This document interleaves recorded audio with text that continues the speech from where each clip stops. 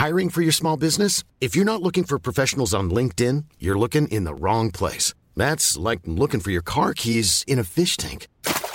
LinkedIn helps you hire professionals you can't find anywhere else, even those who aren't actively searching for a new job but might be open to the perfect role. In a given month, over 70% of LinkedIn users don't even visit other leading job sites. So start looking in the right place. With LinkedIn, you can hire professionals like a professional. Post your free job on linkedin.com/people today.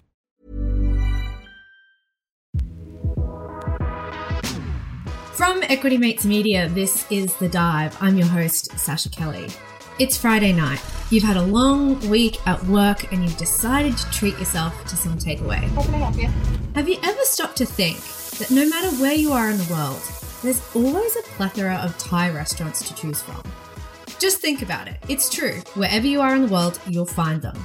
Now, the obvious answer is that Thai food, it's just great. There is no denying that. But actually, there's a little bit more to it.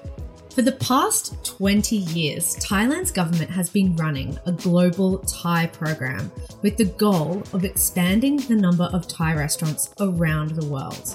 The explosion of Thai restaurants is paid for by the Thai government. It's Friday, the 1st of December, and today I want to know, why does the Thai government want me to have a local Thai restaurant? And are other governments doing the same thing? To talk about this today, I'm joined by my colleague and the co-founder of Equity Mates. It's Alec Renahan. Alec, welcome to The Dive. Hey, Sasha. Good to be here. I'm excited for this one. It's been on our list for a long time. I keep pitching it and people keep telling me it's a conspiracy theory. It's not a conspiracy theory. This is a real Thai government program. So I'm excited that we got it off the board and into the podcast today. Well, I have two things that I'm predicting, and that is that I'm going to be hungry at the end of this episode and that I'm going to feel like Thai food at the end of this episode. What's your go-to order? Oh, I'm pretty basic. It's always a pad Thai. Fair enough. Fair enough. So let's get into it. Tell me about this global Thai program. Well, the Thai government stumbled on a big realization in the early 2000s. People really like Thai food. In 2002, there were about 5,500 Thai restaurants globally, and the Thai government decided to launch a formal program, the Global Thai Program, to boost the number of restaurants around the world. By 2011, there were more than 10,000 Thai restaurants globally. By 2018, there were more than 15,000 Thai restaurants globally. And you might be wondering why. Well, the government wants to use the popularity of these restaurants to deepen ties with other countries, improve its image in other countries, make us aware of Thailand, and make us really want to go to Thailand to eat more food. Alec, dare I say, is it like a simplistic marketing scheme that basically utilizes the phrase, the way to my heart is through my stomach? Yeah, it's country level marketing and it works, especially where we are here in Australia. Sydney Uni did a study in 2014 and they looked at the 2,922 restaurants in Greater Sydney listed in the Australian Restaurant Directory. Do you want to guess how many of them were Thai? Oh, a fair chunk. So let's say 20%. Pretty close. 25%, nearly a quarter. 678 of the restaurants were Thai restaurants. That just shows how successful this program has been. In the US, there's roughly one Mexican restaurant for every 650 Mexican Americans. But with Thai restaurants, there's one for every 55 or so Thai Americans. And look, there was a few iterations of this program. Originally, the idea was to create one chain of global Thai restaurants. They spoke of a McDonald's of Thai food. But that never quite eventuated. We don't have one global Thai chain. Instead, we have thousands of smaller Thai restaurants, but for many of them, supported by the Thai government. I mean, that kind of adds to why it feels like a conspiracy theory, doesn't it, Alec? Because it's not this en masse thing. It is always just like smaller restaurants operating independently. Since 2002, the government has trained Thai chefs, given out loans to restaurateurs who want to go abroad, studied the preferences of foreigners, and has even come up with 3 prototypes of Thai restaurants that would do well overseas. And how exactly is the government supporting these restaurants to just keep popping up all around the world? So the Thai Ministry of Commerce offers potential restaurateurs 3 different, quote, master restaurant types. They range from a cheap and cheerful fast food option, a mid-range option, and then an elegant, fancy Thai white tablecloth option. And these potential restaurant owners can choose the design, the menu. They even get help with things like the name. The Thai government want you to succeed. But Sasha, that's not all. It doesn't stop with advice. 2 Thai banks offer loans of up to $3 million to Thai nationals wanting to open a restaurant abroad. So that helps them with setup costs, building costs, fitting out the equipment. And then, once you open, the support doesn't stop there.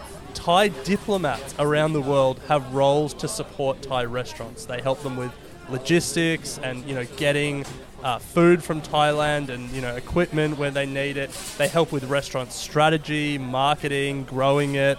And they also play a role in quality control where they go to the restaurants and make sure they're good. There's even a book published by the Thai Public Health Ministry called, quote, A Manual for Thai Chefs Going Abroad, which gives information about recruitment, training, and even the tastes of foreigners. Alec, this is incredible. My dad worked in hospitality, so I know about the expense of running restaurants. So it sounds like they have all their bases covered there in terms of the support and the investment and the infrastructure. And it's significant. And I think what this gets me thinking is that most of this money is leaving Thailand and not directly coming back, which is very unusual for a government to do. You've mentioned it's a subtle way of deepening ties with other countries, a form of soft marketing. Can you explain a little bit further why they're doing this? It's called gastro-diplomacy. That means using food to extend a country's cultural influence. Yeah, so I think Thailand would probably say there is money coming back into the country. They would say that by enticing us with Thai food in our home countries, it makes us more likely to consider Thailand as a travel destination. It also makes us more likely to potentially buy Thai cooking products and ingredients. So there may be an economic return there. Pretty hard to model, and we certainly haven't come across any modeling researching this episode. What it really is that soft power. It is improving your cultural cachet, improving your country's standing in the minds of these other eaters from around the world, because as you said, the way to someone's heart is through their stomach. The way to good diplomatic relations is through the stomach as well, I guess. I don't think that's going to be on a t-shirt slogan anytime soon. It doesn't quite roll off the tongue. But Thailand isn't alone. We've now seen dozens of other countries follow their lead, including, surprisingly, North Korea. Alec, let's take a quick break. When you're ready to pop the question, the last thing you want to do is second-guess the ring. At BlueNile.com, you can design a one-of-a-kind ring with the ease and convenience of shopping online. Choose your diamond and setting. When you find the one, you'll get it delivered right to your door. Go to BlueNile.com and use promo code LISTEN to get $50 off your purchase of $500 or more. That's code LISTEN at BlueNile.com for $50 off your purchase. BlueNile.com, code LISTEN.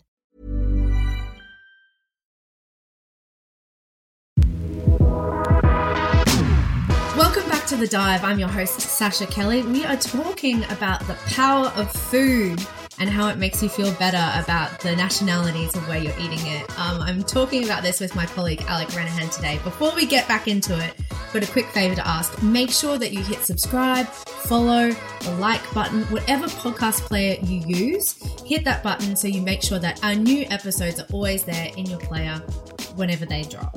But Alec, let's get back to, I've got to say, this is a favorite topic for me today. Thai restaurants. They're everywhere. I went to Thailand for the first time in 2015 and I'd never wanted to go before, never been keen to experience it, but I had definitely been to a lot of Thai restaurants and had a huge list of the food that I was going to try. So I think this scheme is ingenious, but they aren't the only country that's doing this. Can you give me a bit of a world tour of some of the other nations that have invested in this culinary diplomacy? Yeah, so after Thailand launched their program in 2002 and had some initial early success, it's clear that a number of their Asian neighbours sat up and took notice.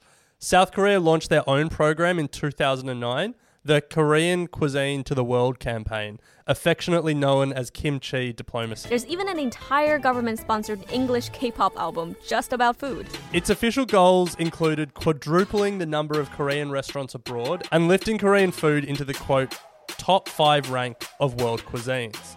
The government invested over $110 million to push their cuisine globally, which included grants and scholarships for South Koreans to travel and attend culinary school. There's not a lot of information out there on where the programs is at now, but I've got to say, anecdotally, I have seen more South Korean restaurants, especially Korean fried chicken restaurants or chicken and beer restaurants pop up. Sasha, have you seen any? Oh, Korean fried chicken. As soon as you said that, it made my mouth water. I'm like, that's what I'm going to have today. I'm so hungry. Well, I guess that is the program working. So tick Thailand, tick South Korea. They're not alone. The next cab off the rank was Taiwan. They launched a similar program in 2010. The island sort of nation of Taiwan launched a more than $25 million program to promote foods and drinks like bubble tea and oyster omelets abroad, in an effort both to boost diplomatic ties and try to distinguish itself in the minds of foreigners from the People's Republic next door. More recently, other Asian neighbours have picked up the mantle. Last year, Indonesia launched Indonesia Spice Up the World. Their objective is to boost the export value of Indonesian spices and herbs to $2 billion a year and to increase the presence of Indonesian restaurants abroad. I believe that their target is 4,000 by 2024. That's also incredibly clever because food also has trends. If you think about Ottolenghi, half the spices that he uses I hadn't heard of 10 years ago, and they're just in every millennial's cupboard now. Yeah. Well, I feel like Indonesian food will do well. Mee goreng, nasi goreng, you can see it taking off. But Sasha, you mentioned North Korea in your Out to the Break, and yes, even the North Korean government has jumped on this trend. It funds an international chain of more than 100 restaurants called Pyongyang. Most of them are in China, some in Southeast Asia. Its very first Western outpost opened in Amsterdam in 2012. Sasha, I'm sure it doesn't surprise you to hear that that restaurant closed later in 2012, and we haven't seen any more Pyongyang restaurants opening in Western countries. There was a rumour about one being opened in Scotland in 2014, although it never came to be. Well, if you're living somewhere where you've seen one of these restaurants, then do let us know. Some great examples there, Alec. If you want to look them up yourself, plenty of other cases. We've got Singapore, Malaysia, Lebanon, Peru, the US, Cambodia, Japan, Scandinavia, and Australia. All of these places have some form of culinary diplomacy strategy in place. But Sasha, we should say there's a pretty wide range of strategies here. It's not like all of those governments are following the Thailand strategy of trying to fund restaurants around the world. Take Peru, for example, a country you mentioned there. Their culinary diplomacy program is really focused on having their cuisine listed in the UNESCO World Heritage list of intangible items. So a little bit different to funding restaurants all around the world. Isn't there just a risk that these restaurants aren't very good? How are they managing the standard of this food? Yeah, you're not exactly going to want to go to Thailand for a holiday if you have a terrible experience eating at a Thai restaurant. So yeah, if you've got food poisoning. Yeah, you're right. But as I said, the Thai diplomats have a role to play once these restaurants are opened. And part of that is that they go to the restaurants around the world, whatever country they're stationed in, and they try the food and they make sure it meets an acceptable quality. And there is actually an award that is given. The Thai Ministry of Commerce has an award called Thai Select, and it is given to restaurants that guarantee the authentic Thai taste. So representatives from the Thai government, normally diplomats, will go to these restaurants. They will do surprise inspections. They will be secret eaters, secret shoppers at these restaurants, and they will award the Thai Select Award to those restaurants that meet the standard. And one day, a strange call came in. From a Thai embassy saying I was awarded by Thai Ministry of Commerce because my restaurant is authentic. I actually first thought it was a scam. According to the Thai Select website, over 1,300 Thai restaurants around the world have been awarded one of these certificates by the Thai Ministry of Commerce. Alec, I'm going to ask, can I go on that website and find out where my local awardee is near me? You can. You can go to thaiselect.com, which is the website that lists all of the restaurants that have been awarded this. Now, Sasha, I know you're in Victoria, here in Australia. I've just gone on the website. It looks like there's 4 Thai restaurants in Victoria that have been awarded this Thai Select ranking. So you can jump on, have a look, and figure out if they're in your Uber Eats catchment zone. Awesome. And we're going to put that link in the show notes because I know it's likely you might be on the commute home and feeling just as hungry as we are. So we're putting that link there for you. So, Alec, do you think culinary diplomacy actually works? Helping Thai food go mainstream comes with huge economic benefits too. People, tried it more, visited Thailand more, and the tourism increased because of it. Today, Thailand is the most visited country in Southeast Asia. Well, it's a good question, Sasha. I think there's 2 ways to approach it. From a pure numbers perspective, from an economic perspective, it's probably hard to quantify. We've seen a number of Thai restaurants grow massively over the past 2 decades, and we've seen the number of tourists to Thailand grow massively over the last 2 decades. Hard to know if there's causation here or it's just correlation. But the second way to approach it is just really personally and anecdotally. And when I think about traveling to Asia, or when I think about traveling somewhere where there's good food, Thailand definitely is front of mind for me over many of its neighboring countries, which are just as beautiful and just as fun to travel to. So I think in the way that the fact that there's Thai restaurants everywhere keeps Thailand front of mind, I'm going to say it works. And that leads me to an idea that I've had for a while since I've become fascinated with this topic. I think the Australian government needs to embrace this idea fully, and we need to export Australian cafe culture to the world. No one does breakfast better than Australia, and where you see Australian cafes overseas, they go off. Like New York, there's some that are doing well, but I was in Atlanta in Georgia, in the south of the US, and there was an Australian cafe there, line out the door. They couldn't get enough of smashed avo and good coffee.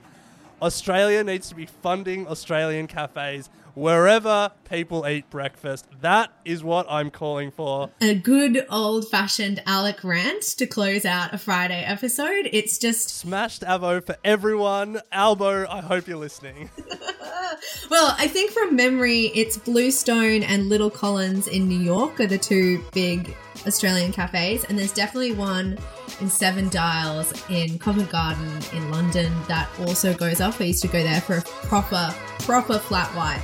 So if you're overseas, if you're sipping on your flat white, listening to the accents of home, take a picture and tag The Dive in it. Let's see if we can get this Australian culinary diplomacy for breakfast to the world. If you've enjoyed this episode, then please tell a friend about it. It really is the best way for our podcast to grow. If you've just joined us, welcome. Go check out our massive back catalogue of stories.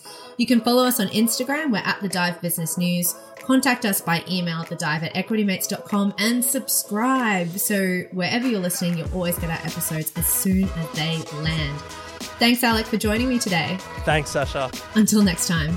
You have been listening to an Equity Mates Media production. In the spirit of reconciliation, Equity Mates Media acknowledges the traditional custodians of country throughout Australia and their connections to land, sea and community. We pay our respects to their elders past and present and extend that respect to all Aboriginal and Torres Strait Islander peoples today. This podcast is intended for education and entertainment purposes. Any advice is general advice only and has not taken into account your personal financial circumstances, needs or objectives. Before acting on general advice, you should consider if it is relevant to your needs and read the relevant product disclosure statement. And if you're unsure, please speak to a financial professional. The hosts of this podcast and their guests may have positions in the companies mentioned. Equity Mates Media operates under an Australian Financial Services Licence 540697.